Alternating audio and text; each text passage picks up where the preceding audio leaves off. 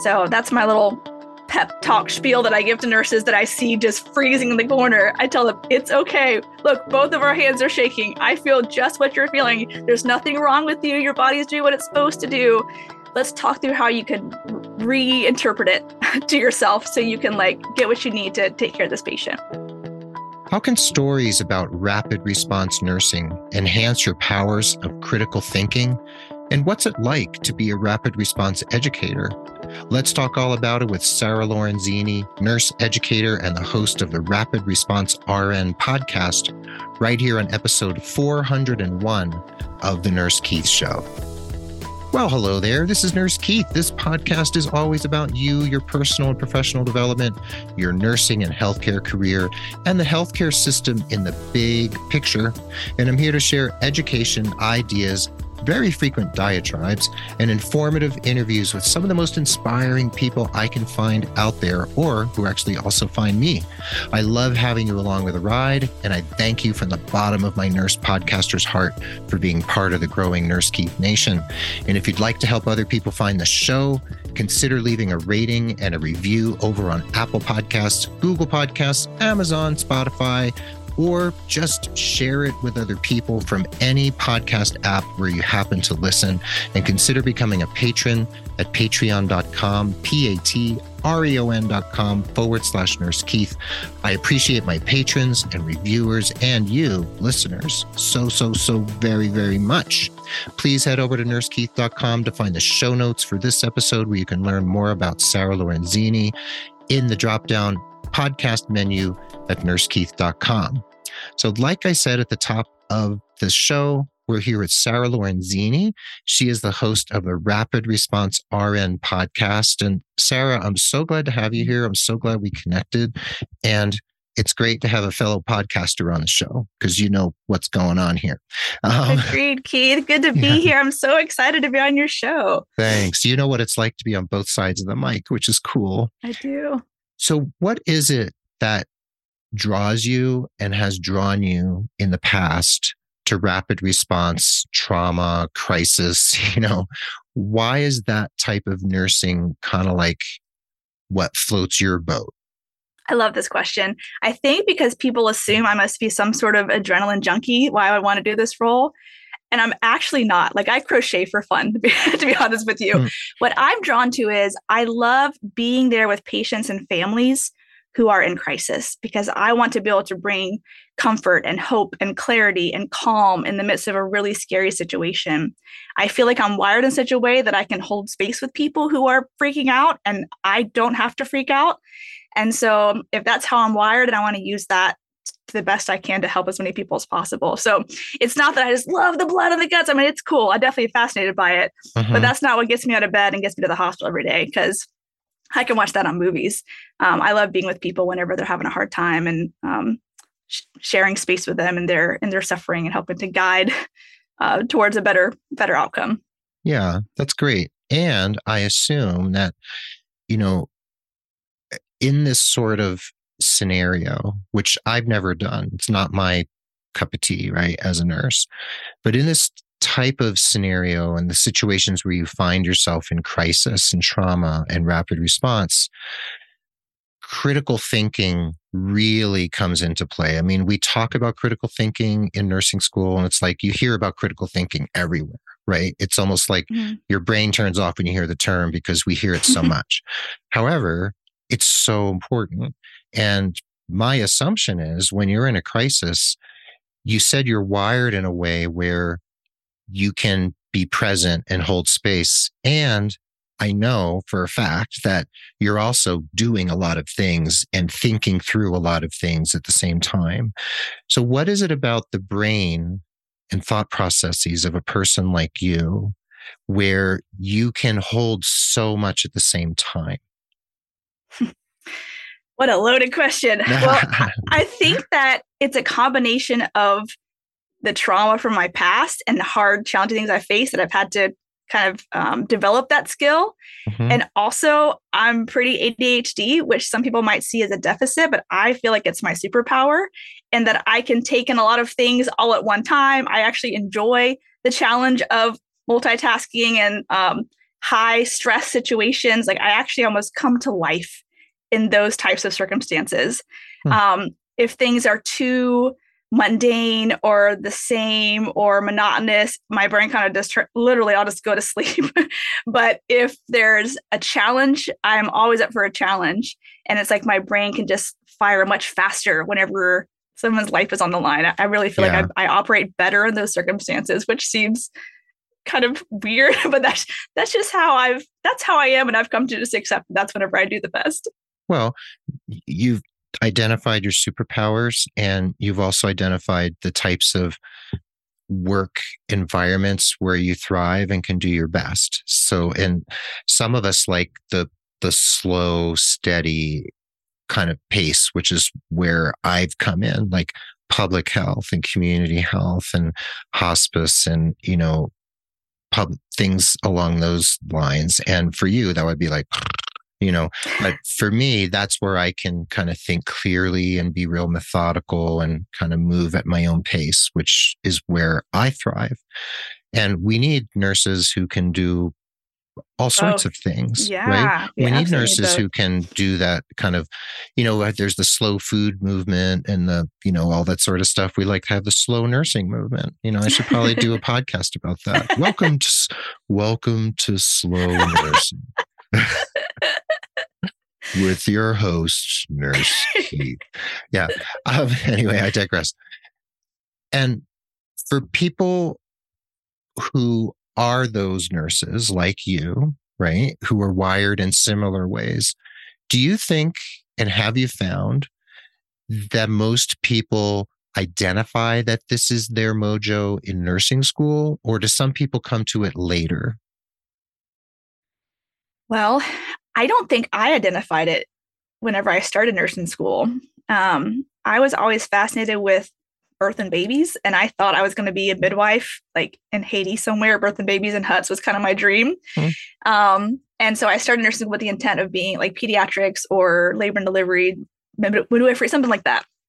I got a job in the ER as a nurse tech in nursing school just to kind of see everything. I wanted to see all the different types of patients and nursing, and that's when I saw myself in that environment, I realized, wow, I'm actually pretty good at this.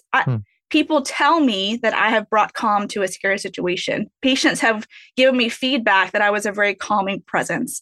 And so the more you hear that, the more I realize, man, I actually really love this. I mean, obviously, I still am fascinated with birth and babies. That's so cool.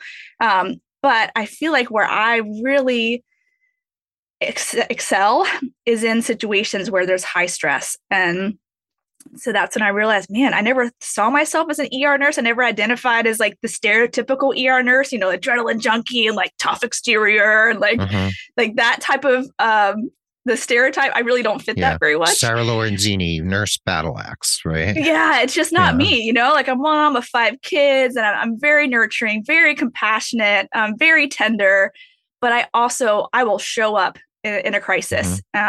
And that's when I decided, man, maybe I should do ER nursing. And honestly, even my family was surprised, like, really, Sarah, ER nursing?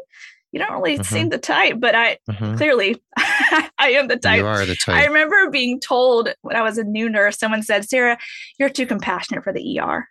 Wow. I was like, what? Is there such a thing as too compassionate? Like, is that even possible? I feel like that would be a strength. That's a real judgment. It really is. And I was like, I will show you that I'm not too compassionate. I am perfectly compassionate to be able to handle this role. So, I really kind of hate the stereotypes of nursing. I get where they come from, but I would rather just tear those things down, do where your heart is, follow what your heart wants to do, figure out who you are, and like find a position that fits the way that you're wired. Like you said, there are certain nursing roles that I would not do very good in, but other people just do amazing. So we need all types. But I'm glad that I found my niche. I feel like rapid response nursing is the perfect combination of ER nursing and ICU nursing and education, which is my 3 backgrounds. So I really get to operate in my strengths, which makes it much more enjoyable to show up to work every day. Yeah. So do you look for those same characteristics in colleagues, the ones who you most trust in those type of circumstances? Or you've also been a nursing professor and an ER educator. Are those the characteristics when you see somebody who has all of those that magic combination, you're like, oh yeah, that person's got it going on? Can you see that in people readily? Yeah, yes, you definitely can. So as a nursing professor and as an ER nurse educator, I got to where I could very quickly pick out the personality types that would do well in an emergency type environment. It's not always the people that have the straight A's. I learned very quickly that my straight A students were not necessarily my best clinical performers. In fact, I was always surprised to go view the grades of my clinical students and be like, oh, they have C's? Really? They're my best student in clinicals. So if you are out there and you're just barely making it with your C in nursing school, that doesn't mean you're going to be a C level nurse. You might be amazing. But it's definitely the people that are up for a challenge. They don't shy away from difficulty. They want to figure everything out. You have to be a people person. Like if you are super, super shy, you might struggle in the ER environment because you have to go head to head with some big personalities and drunk patients and, calm down psych. Like you just have to have enough personal confidence to be able to walk into a crisis and handle it. If you're really, really shy or soft spoken, it may be difficult to survive in the chaos and challenge of the ER. Yeah. So the students that I would recruit, let's say, to the ER, to a critical care type role, are the ones that, obviously they don't know everything yet. They're still in nursing school. But if they had that drive to keep learning and they asked a bunch of questions and they, were confident when they walked in the room and met the patient, those are the ones I was like, oh, you've got a pretty good ER personality. I remember this one nursing student, gosh, I love him so much. I had him in clinicals at a nursing home. So you don't really get to see all of the ER type skills in a nursing home clinical, right? But he was just so forward thinking and ideas for how they could improve the nursing home. And he scheduled this we happen to have clinicals on Veterans Day. And so he did this whole veterans special get together where they watched a movie and they shared story. He organized all of it. And he just had this ability to bring people together and to bring out the best in people around him. And I was like, listen, you need to come work in the ER. You just have this awesome personality that's infectious. Anyway, so now he's an ER director. Awesome. I did hire him into the ER. I was his ER nurse educator. I saw him through preceptorship, became the manager. Now he's a director. He's amazing. But I just knew early on, he's got the personality to be able to handle the crazy of the ER.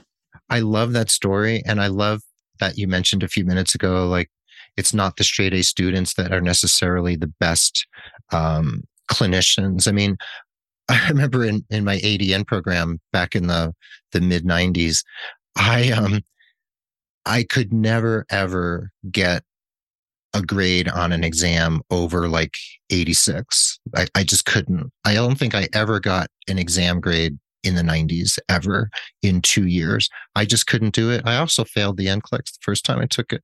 So test taking wasn't my thing. But at commencement, I won the award for clinical excellence in my class. So, it and in my mind, I was like, it was sort of cognitive dissonance that, but I also just knew, I acknowledged all through schools, I'm not a good test taker. It just doesn't work for me. And the NCLEX attempt the first time proved that to me, but then I came back and did it. But the point is that there's all sorts of different types of knowledge. There's working knowledge. There's the ability to answer multiple choice questions. There's all useless. sorts of, useful and useless at the same time. But when you see people like that gentleman and you see the others who maybe struggle in that rapid response or crisis or trauma kind of scenario, what are they afraid of? As a patient starts to decline, what are the things that go through the mind of a nurse when fear strikes? And, what happens to them and where does their head go? Well, I think everyone's a little bit different. Some people, and maybe it's a combination of all of them, some people are really afraid that they're not going to know what to do. and then the patient's going to suffer because of it. Some people get overwhelmed with, what if people see me and know that I don't know what to do? And that's embarrassing if I can't perform, as a nurse. And some people just get overwhelmed by the high level of stress in the room and kind of shut down. And so I've seen a combination of all of those things. One thing that I like to tell people is that when there's an emergency, when there's a crisis, when a patient's crashing, all of us go into fight, flight, or freeze. That's normal. That's our body's normal reaction to any emergency. That wiring in our system is our body's way of responding to emergencies for ourselves. You've heard the analogy of, if you were to encounter a bear, what would your body do? Would you fight the bear? Would you run from the bear? That's the flight. Or would you freeze and hope that the bear goes past you? Well, even though your life is not personally in danger when your patient's crashing, it still stimulates that sympathetic nervous system to where you have the same reaction.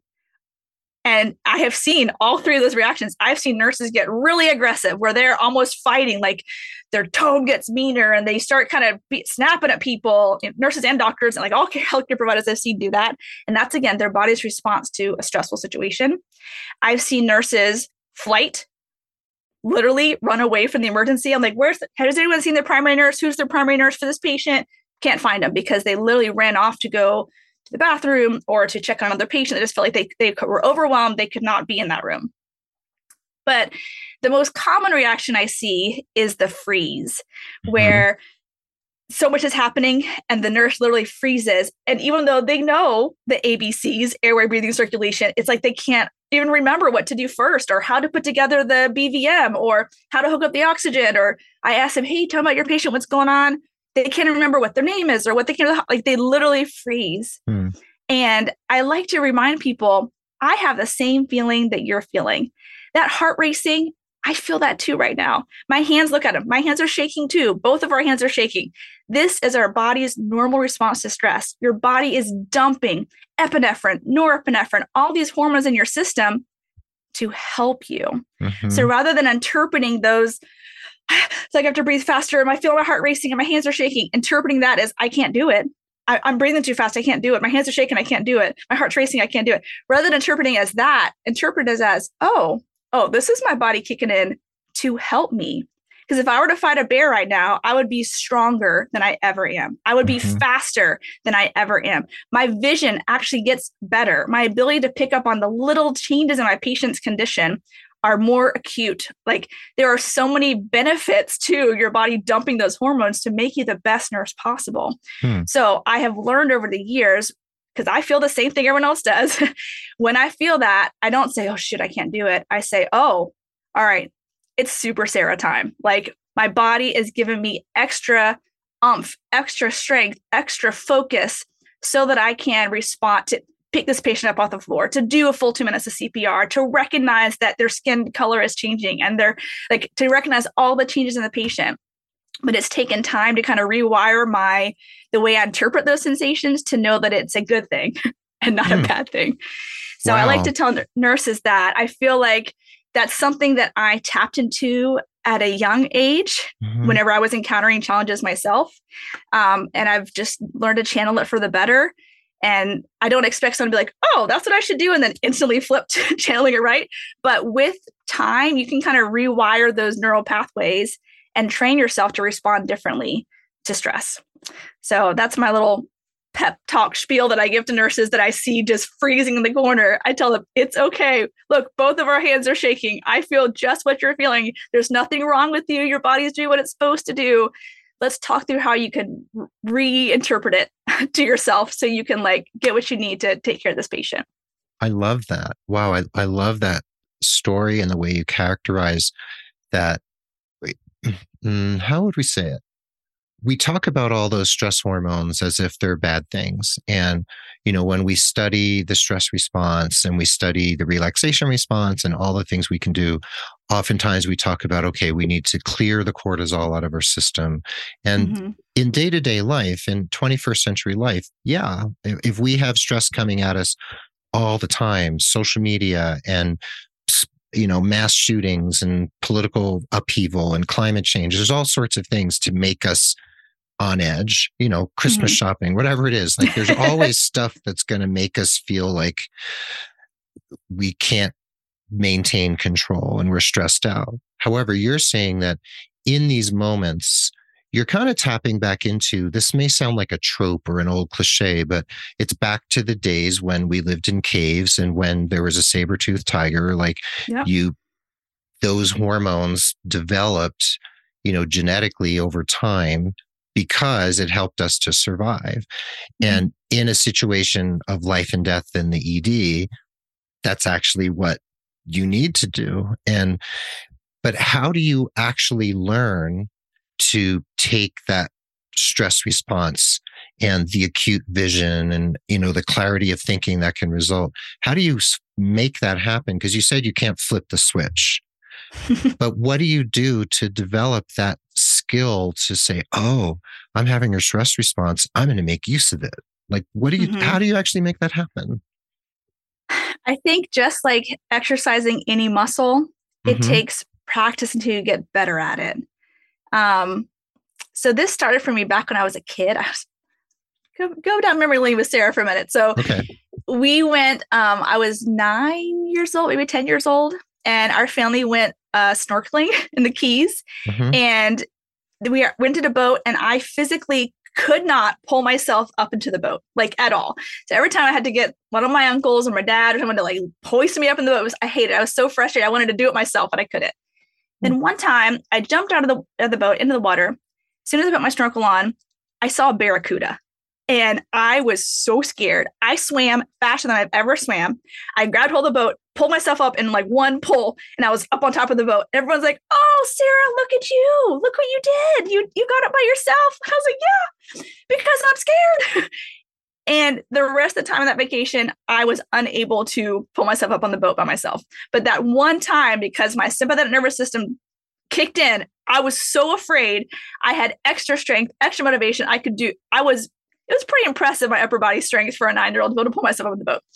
And I started thinking, even as a kid, like, how did I do that? And I realized, oh, it's because my body gave me extra strength because I was afraid. That was like step number one. And then in high school, I was on like the debate team because I really wanted to be good at public speaking. But I tell you, I was so scared. I was so scared, Keith. Every time I would stand up to give this great rebuttal that I had prepared and it was going to be really good, I like couldn't pull it off because my hands are shaking and my heart's racing. I feel like I can't get my breath. And I realized, oh, remember that time when I was afraid of the barracuda and I had extra strength? This is the same kind of thing that's happening right now. I actually am about to be even better to deliver the speech if I can just tell myself that I am better right now, even though I feel crippled by this shaking and my heart racing. I'm actually better. So with time and several other circumstances, that's bled over into nursing. Even now, when a code blue goes off, instantly my heart starts racing. I'm running across the hospital. There's epinephrine dumping into my system as I'm running there. And I'm just, even still, 18 years in, I still tell myself, you got this, Sarah. You got this. You can care for this patient. You will have what you need to respond to what this patient has going on. Like, you can do this. You've done this before. You're extra strong. You're extra sharp. But it's taken time to kind of retrain myself. So when I say you can't flip the switch, you can't do it in one day, but you can rewire your neural pathways to where eventually when you feel that, you recognize it as a good thing and not as a crippling thing. So that's my advice to nurses, as when you feel that, start telling yourself, okay, now my body's kicking in. Now I'm ready to be the best nurse for this patient, rather than I can't do it right now. This is overwhelming. So it's just that it's working a muscle that you have to kind of train to respond in that way. Yeah, I love that story. It's a great story because it illustrates that this is something you learned at a certain moment in time, and then you internalized it. And then as a nurse in nursing school, et cetera, you began to realize how to actually take that energy and turn it into something useful, put it to the use that it's actually kind of physiologically meant to be used for. And you've trained other people to do so. So when we come back from the break, I'd like to talk about the value of certifications and trainings, the ones that you find are highly useful for people who like to do rapid response and trauma. And also, I want to talk about your podcast and your career and ways in which education and learning are keys to developing the skills and the mindset we really want. So when we come back from the break, we'll dive into that. Does that sound good? Sounds good. All right. So please hang in there with us. Episode 401 of the Nurse Keith Show with Sarah Lorenzini, the host of the Rapid Response RN podcast. We'll be right back with part 2.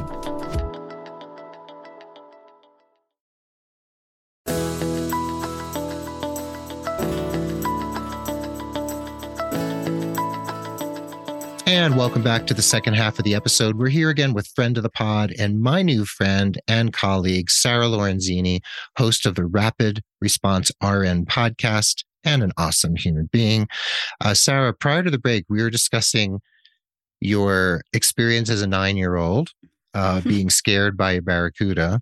And a lot of people might find themselves in the ER early in their career as a nursing student, and they feel like there's a barracuda in the room with them, or a scorpion or something, where they feel like they're kind of losing it. And you really characterized before the break the ways in which you can, over time, not immediately in one day, flip that switch slowly, like turn the dial, I guess would be the better metaphor than flip the switch, so that I like that. that response starts to become something you make use of. And I really, really like that. And I think a lot of people are going to find value in that. And you've been an ER nurse educator. You've obviously worked in the ER and you've worked in trauma and crisis.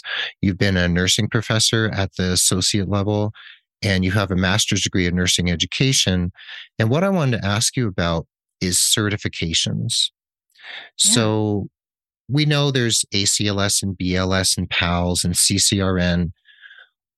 When is it the right time to pursue these more advanced certifications? Like, of course, for many jobs, you need BLS or ACLS to even apply. So that's kind of like, we start with that as a foundation.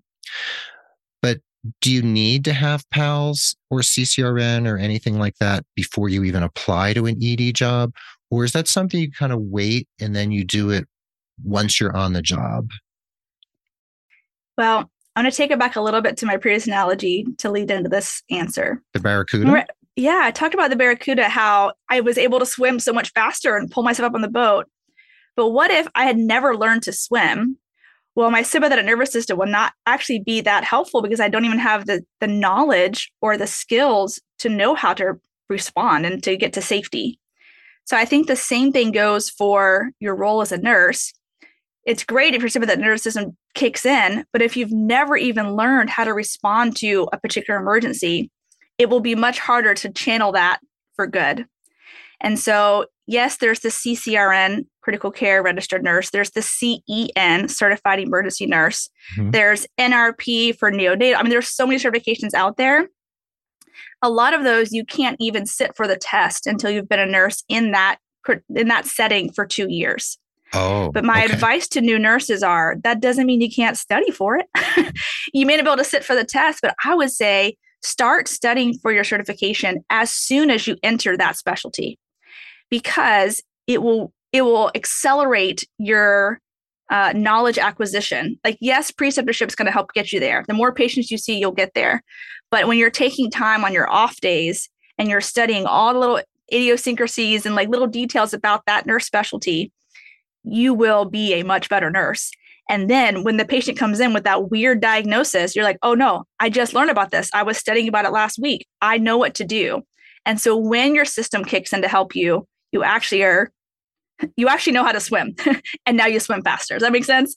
So I don't think that the certification is the end goal. Like, yes, it gives you more letters behind your name, a little more accolades. That's cool.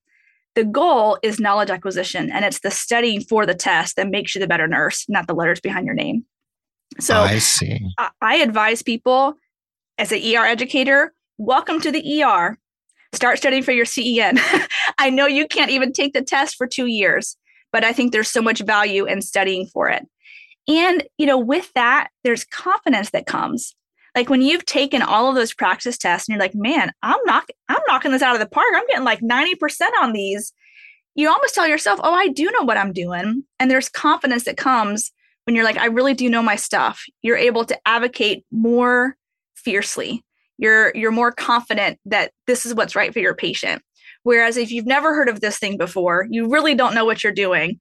It does make it more challenging to put your foot down and say, no, this is what my patient needs. But when you say, listen, this is evidence-based practice. I just learned about this and I know this is what's best for my patient. It does give you a little more strength behind your advocacy for your patient. Yeah, so I think there's a lot of value there. Yeah, I like that advice. So even though you can't take certain certifications for 2 years because you need that experience to even apply to sit for the exam, there's no reason not to study for it. Right. Exactly. And then you can talk to people you work with who have taken the exam and who are certified, and you can get their advice. You can watch them. You can emulate certain behaviors, and that'll help you prepare for the exam on the job because you're learning the things that you're going to be responding to when you do take the exam. So that makes a lot of sense.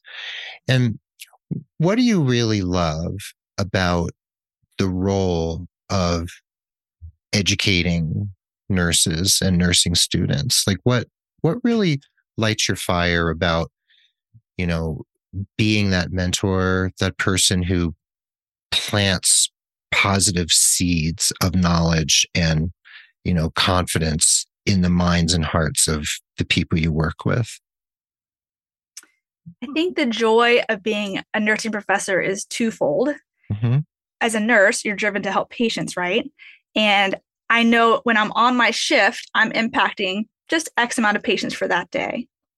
But if I can really train a nursing student or a new grad very well, then I am not only impacting my patients for this shift, I'm impacting every patient that nurse or nursing student touches the rest of their career. So my impact on the world, the difference that I make in the lives of patients is exponential as I'm reaching the lives of so many other patients, helping so many other patients through this person that I've trained. So I feel like as a nursing educator, you are still making an impact on patient care. So that's part number one. Part number two, I really enjoy instilling confidence and competence in the people that I'm training, to see them, first off, the light bulb go off when something clicks. And then to see their confidence go up when they get to do the thing they just learned and excel at it. To me, that is just so rewarding, especially knowing that what they're doing is making an impact on a patient. So I love being a nursing instructor. I love being a nurse educator. Even now, as a rapid response nurse, there's a lot of education that I do kind of centered around emergencies and how to respond. But it is such joy to me when I teach a nurse one week, hey, here's how you run the crash cart. Here is how you set up the suction. Here's how you respond to this particular situation. And then the next week, they're able to perform it independently and rock it. Man, that is just so rewarding. It's worth the time that I spent investing in them, knowing that it's making a difference in the lives of patients. That's wonderful. And there's something so inspiring about people like you who really want to instill the best in students. Back in the day, I had some professors who were great, and I also had others who felt like they almost wanted us to fail. Like they were so crusty and they were like old battle axe nurses, like I mentioned earlier. I know a couple of those. Yeah, it didn't feel like they were an ally. They did not feel like an ally or a mentor. They felt like a nemesis. And there was kind of like this undertone of, I don't know, humiliation or sarcasm, when you didn't get it or you had to ask a question, and I bet an educator like you think, well, the only stupid question is one someone doesn't ask. So ask away, because somebody else is probably thinking the same thing. Exactly. And now you have this podcast, Rapid Response RN, which is an awesome podcast, and you share real life stories from the front lines, and you take the pathophys, the pharmacology, the nurse's role, and you talk it through. You break it down, like you say, and it's really wonderful. And you have a rapid response and rescue online course that people can take, right? Yeah. And something else going on with our Renegade people that we'll talk about in a second.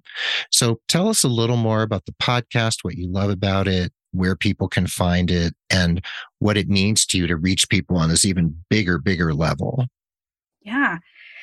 So my podcast, I love telling stories. I feel like that's the best way to teach. Even in my mind, like I can study basic pathophys, but if I can't relate it to a patient, it's hard to really get it to click. But every episode is a real case, a real patient that I responded to. And you kind of get to see the patient, the story unfold through the eyes of a rapid response nurse. Like, what am I seeing when I walked into emergency? What are my priorities? How did I handle it? I feel like there's value in that. And then the second half of the episode, I break down the pathophysiology, like you said, the pharmacology, the nurse's role, because I want nurses to be empowered to feel like they can respond to any emergency. I see so many nurses leaving the bedside, leaving nursing altogether because it's so overwhelming. It is. You have so much to do. There's risk that you will miss something. I get wanting to go find something easier to do because it is really, really hard. But I feel like my role as a rapid response nurse is so rewarding because I get to see the impact that I'm making in patient care. And so if I can give nurses that same confidence, that same skill set, that same knowledge, where they can catch patients declining, where they feel empowered to speak up and advocate, where they feel like what they did today made a difference in a patient, that's what's going to keep them at the bedside. Not like, oh, I passed all my meds on time.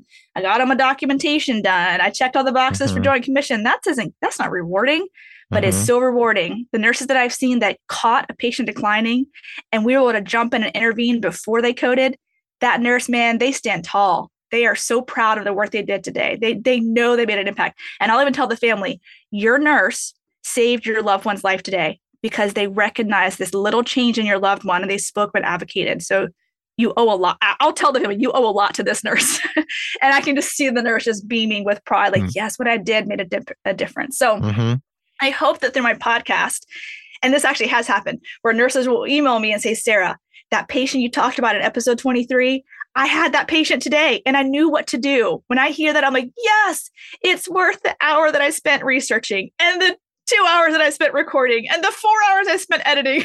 It's worth it if it helps save this patient's life because the nurse knew what to do and got interventions before the patient climbed too far. So that's why I really love making the podcast. I love that. It's a great podcast and your passion comes through and your knowledge, your brilliance and the way you think is just such an important piece of it for people to take in, like, oh, that thought process, that critical thinking, like the pathophys and the pharmacology and the, okay, here are the steps I need to take when I have this particular patient, like that listener told you. And you also have a course, like I mentioned, and it's at rapidresponseandrescue.com. And tell us about that course. Is it like for CEUs or is it simply for learning? And who is it for? So I would say the course is for any nurse that wants to know what to do and know how to figure out if their patient is crashing or stable or unstable. Okay. It's just a 1-hour course. It is worth 1 CEU. It's approved by the American Association of Critical Care Nurses. And, in nursing school, we learn a 30-minute long patient assessment. Okay, we have to auscultate in these 22 fields and we have to, there's all these muscles to check for the reflexes and people are there's so many assessments to do. But I've learned over the years, yes, it's important eventually, but what is your first 20-second assessment? What are the top things that you're going to focus on when you enter the patient's room to figure out, are they stable or unstable? Do I need to jump in and save their life or do I have time to figure out some more stuff? So I really just narrow it down to how to figure out how sick your patient really is. So I would say it's an introductory course. It's just 1 hour long. I just want nurses to be like, okay, in general, I know what to look for and I know what to do initially when the patient's crashing. It doesn't go as deep into the pathophysiology of a pneumothorax or the pathophysiology of a brain bleed. It's just kind of a basic overview. I am currently in the process of building a much bigger, much more robust, much longer course that will do just that. That will break down the pathophys of all the primary emergencies that I respond to. But it's taken time to make that thing. So I just wanted to get something out into the world. I get questions all the time. Sarah, how did you know what to do? You just came in there, you knew just what to do. Well, one, I've been a nurse for 18 years. And two, I've really taken time to figure out what are my priorities. And so that's what I want to share with people through this course. So yes, it's at rapidresponseandrescue.com. It is worth one CEU. But it's more valuable than just the CEU, right? I hope that it instills confidence in nurses so they feel like they know what they're doing and That's awesome. They can jump in and help out their patients when needed. Yeah. And speaking of courses, CEUs, your podcast, your energy and passion and brilliance and dedication to educating nurses and helping them to save lives and touching patients far beyond what you can do personally, you have connected, like I have, with Karen DeMarco and Antra Boyd, who've been on this show from RNegade. That's how I found them, was for you, actually. They're awesome. And they're at rrenegade.com. And RNegade has created this platform where nurses, like those of you listening right now, and me and Sarah, actually, you can listen to a podcast, which you're going to do anyway, then take a little course and get a CEU for listening to that podcast. So I'm just getting started. I've been a little slow getting my courses up, and I'll be talking about those on my show as soon as I get into the swing. But I believe you already have a few podcast courses up, don't you? I do. I have 3 loaded on their website. So it's podcasts that I've already released. So if you've already listened to them, most of the work's done. If you wanted to see you for the time that you spent listening to that podcast, you can just go on, answer the 3 questions, pay the whatever amount that you choose based on the cart, or like the package that you choose, based on the package that you choose. And then you get CEUs for doing what you've already done, which is advance yourself professionally. This is like the most novel idea, right? Because if I had CEUs for every podcast I've listened to, I would have literally thousands. Like, I am constantly consuming knowledge because I am obsessed with knowing what I need to know for my patients. And I know those nurses that are like that are always wanting to learn, always wanting to grow. And, the CEU courses that the hospital offers are just, man, they suck the life out of you. I'm like, this is not fun. Nursing is fun. I love being a nurse, but this class is so boring. So what a great idea that Renegade has to give nurses CEUs for what they're already doing to advance themselves professionally. So yeah, I'm on board. I'm all in. I am too. And I'm so glad you decided to go for it so quickly. And, if we're going to be listening to podcasts and learning, why not earn a CEU for doing so? Right. It's been happening in the medical podcast world for a while. There's a number of medical podcasts where CMEs are earned. And, it took Karen and Antra to be like, oh, because they say they're not even out of the box thinkers. Like, they don't even consider that the box exists in the first place. And we need people like that. So you and I are both now involved in the RNegade community, and people can start earning CEUs by listening to our podcasts. And what I glean from you, from getting to know you, is that you love to educate other people. You love to be in the trenches, like you said, with patients. And when the pandemic hit, you were saying offline to me that a lot of people ran, but you were one of those nurses who ran towards the fire, like a firefighter running into the burning building. And before we go, I just want to ask you, what went through your mind as the pandemic started and you were like, oh, I need to be in the trenches right now? So I was still an ER educator when the pandemic first started. And so, of course, what I'm educating is how to don and doff PPE safely, and what is COVID, and what are the symptoms, and stuff that an educator should be educating about in a global pandemic. But I said it all till I was blue in the face. And I was like, I see the nurses in there just sweating, struggling, caring for these patients. And that's when I just realized, like, that's where I want to be. Like, I know it's hard work, but sometimes the hardest stuff is the most gratifying. And so that's when I went to leadership of my hospital and said, hey, I'd like to start a rapid response team here, and I can lead it, but we need it right now. Our hospital is just stretched so thin, like there's so many patients and not enough nurses, and nurses need to have that resource to call when their patient's starting to decline, rather than waiting until they code or waiting until they really get sick, someone they can call earlier on to help them get the patient stabilized. So I pitched it to admin. They said, absolutely, do it, whatever you need. And it's been very successful. But the point is, I am driven to want to help people who are suffering, whether it be help my nursing colleagues who I know are just drowning with this pandemic, or help the patients and their families that are scared and, facing something really challenging. So it probably is rooted in like a savior mentality that I need to get therapy for, but I definitely am driven to help. Like people say like, oh, do you have a good day? I had a good day if I got to help people. If I had a really slow day and didn't get to do very much, honestly, it's not a good day for me. A good day for me is where I feel like I got to help. And so, man, I got to do a lot of helping in the global pandemic. There was a lot to do. And even though that was probably the hardest season of my career, to see so many patients crashing, to see so many, it really was tragic to see us lose so many young patients. So many people lost their loved ones. Yeah. I still feel like what I did was so valuable and so important.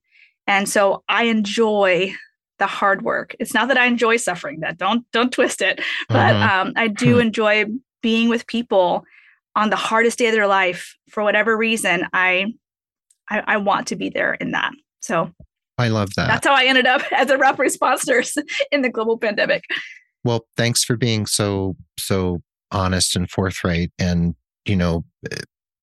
your tears and your heart come through really clearly in terms of your dedication. And, hats off to you for running into it. And, you might laugh, but I have this habit of coming up with ideas for the next book that someone's going to write or their memoir. And I just came up with a title for yours. Oh, well, thank you. Yeah. I came up with Running Towards the Fire, My Life in Rapid Response Nursing. So anyway, you can take that if you want. That sounds like a great summary of the last 3 years. Yeah. And I think Running Towards the Fire is sort of like, that encapsulates everything. So if you want to take that, go for it. And that's your next memoir. Okay. Okay. So before we go, and we could talk a lot more, and we will someday, but I'd like to ask you the 4 quick questions I ask all my guests at the end of each episode. Is that cool? You game? Yeah. Mm-hmm. Okay. So the first question is, how do you define success, either personally and or professionally? I would say success is living a life that fulfills what you feel like you're called to do. If you are successful financially, but you're not really doing what you love, I don't know that that's true success. Mm-hmm. So whatever you feel inspired to do, whatever's important to you, if you're actually pulling that off, like putting your time towards achieving that, then I'd say you're succeeding. Even if the bank account doesn't show it, even if your car model or your house size doesn't show it, that all that stuff is so not important. But I feel like I am succeeding if I'm being a good wife and a loving mother and a strong nurse for my patients. I love that. A good wife, a great mother, a loving mother, and a strong nurse. I like that. All right. So second question, could you name, or if you don't want to name them, just describe a person who's inspired you in the course of your life? They can be living or dead. They can be famous or not famous at all. Oh man, there's so many people that inspired me. So first of all, I have 2 amazing grandmothers. So any goodness you see in me is probably from them. So can I just talk about both of them? Yes. Okay. So my dad's mom, she was a nurse and she had 5 kids and she was a missionary. This woman is tough as nails. And even in her late 80s now, she still spends her time visiting people at the hospital, caring for others. Like she just can't help herself. That's just who she is. She's always calling and checking on me, saying, Sarah, I was thinking of you. I'm praying for you today. I mean, she is just the most precious person. That's grandmother number 1. Grandmother number 2, my mom's mom, she had 11 children, literally birthed 11 children. So they're alone, she's tough stuff. And then after her kids started graduating from high school, she started adopting mentally and physically handicapped men from the state. And so when I came on the picture, my grandmother had 16 men living with her that she was caring for full time. So she is just a caregiver to her core. And just to watch her age so gracefully and to still give so much, everything she had to other people, always thinking about others. The two of them inspire me a lot because they literally gave their lives, their time, their bodies, to take care of other people. And man, have they impacted so many, not necessarily by what they've said, like you should do this, but just watching them, I learned, okay, that is what I want to have that attribute. And so I'd like to think that I am emulating a lot of what was instilled in me, not because they intentionally put it there, but just they rubbed off on me. The beautiful life lived in the service of others. It's much more rewarding than acquiring stuff. Oh, that's beautiful. And a number of guests have mentioned grandmothers. It's very interesting. Yeah, grandmothers and elders can really hold a lot of wisdom and really teach us a lot if we're willing to see them for who they are, So I like that. So third and penultimate question, is there a book or a movie, doesn't need to be an absolute favorite, but just one that comes to mind that's had an impact on the way you think or the way you live your life? Yeah, there's a movie called Life is Beautiful. It's actually about the Holocaust. Why do you like Benigni. That movie? Yes. Yeah, he's wonderful. Yeah. So that movie, I watched it in middle school as like an assignment. Everyone else was like, oh, it's not even in English. Why do we have to watch this? But man, I was boohoo crying watching this movie. And just seeing how that father was able to bring such a beautiful spin on such terribleness that was happening around them. And as a mother and as a nurse, it's not that I want to like blindside my kids, but to guide people through a crisis, through suffering, is what that father did for that boy. And I just remember being so touched by that, how strong he was to care for his son by showing the beauty despite the Holocaust happening around them. That movie is always one of my favorites, even though I still cry when I see it. So that's the one I would choose. It is incredible. Life is Beautiful with Roberto Benigni. He's really wonderful. Now, last question. And as a mother, you probably relate to this question a lot or very deeply. What's one piece of advice you'd give 18-year-old Sarah right now, whether you think she'd listen or not? She wouldn't listen. So okay. stubborn. Okay, let's set the record straight. She won't listen, but what would you say anyway? Oh, man. Well, with regards to nursing, I would say that your intuition is right. Trust it. I think that's the biggest lesson I've learned in my first year of nurse is that every time where that had that little inkling of something's wrong with my patient, they're going to crash, something terrible is going to happen. Even if the vital signs didn't really reflect it yet, man, that intuition was right every time. And I can tell you so many stories where I kept my mouth quiet because I didn't have enough data to prove what my gut was telling me. And I wish I could go back and be like, no, this patient's about to have a cardiac arrest. This patient is dying. This patient has an aneurysm. Like times when I knew something was up, I wish I could tell that because I was a nurse at 19, by the way. So to be able to tell that nurse, listen, Sarah, just advocate because you are correct. Wow. Okay. So that's an important lesson as well, isn't it? And maybe she'd listen. I don't know. We'll have to, we'll never know. It took time for my knowledge to meet my gut intuition, intuition was there from day one. I always had that in just the way that I'm wired, but eventually I had enough knowledge to say, okay, what I'm feeling, I know this is right because of this thing that I studied for, let's say. Yeah. So it's your nurse spidey sense, they say. Oh, yeah. Right. When the tingle happens and you're like, oh, yeah. Well, Sarah, thank you so much. This has been so wonderful. You're amazing, very inspiring. And I can't wait to watch how the Rapid Response RN podcast develops over time and how you develop more courses on your website and also through RNegade. And just thanks for being my new friend and colleague and doing such great work in the world and changing lives every day. Thank you, Keith. It's been so wonderful talking with you. I hope we get to do it again. We will, for sure, in 2023. Well, there you have it. Thanks for listening to this episode of the Nurse Keith Show. Remember, the show notes will be at nursekeith.com, where you can learn all about Sarah, Rapid Response RN podcast, and everything else amazing about Sarah Lorenzini. I hope you feel uplifted and empowered from this episode. And if you need personalized, holistic career coaching to elevate your nursing career, check out nursekeith.com, shoot me an email, and mention the show to get a 10% discount off your first coaching package. We are a proud member of the Health Podcast Network at healthpodcastnetwork.com, where we would like to get Rapid Response RN podcast into that network as well. So that's the next bug I'm going to put in Sarah's ear. We are adroitly produced by Rob Johnston of 520R Podcasting, and Mark Cappy Speeson is our social media ringmaster and newsletter wrangler. Before we say goodbye, I'll leave you with this quote by poet and writer David White. One of the keys to any possible happiness in work must be the little self-knowledge it takes to know what we desire in life, how we are made, and how we belong to the rest of the world.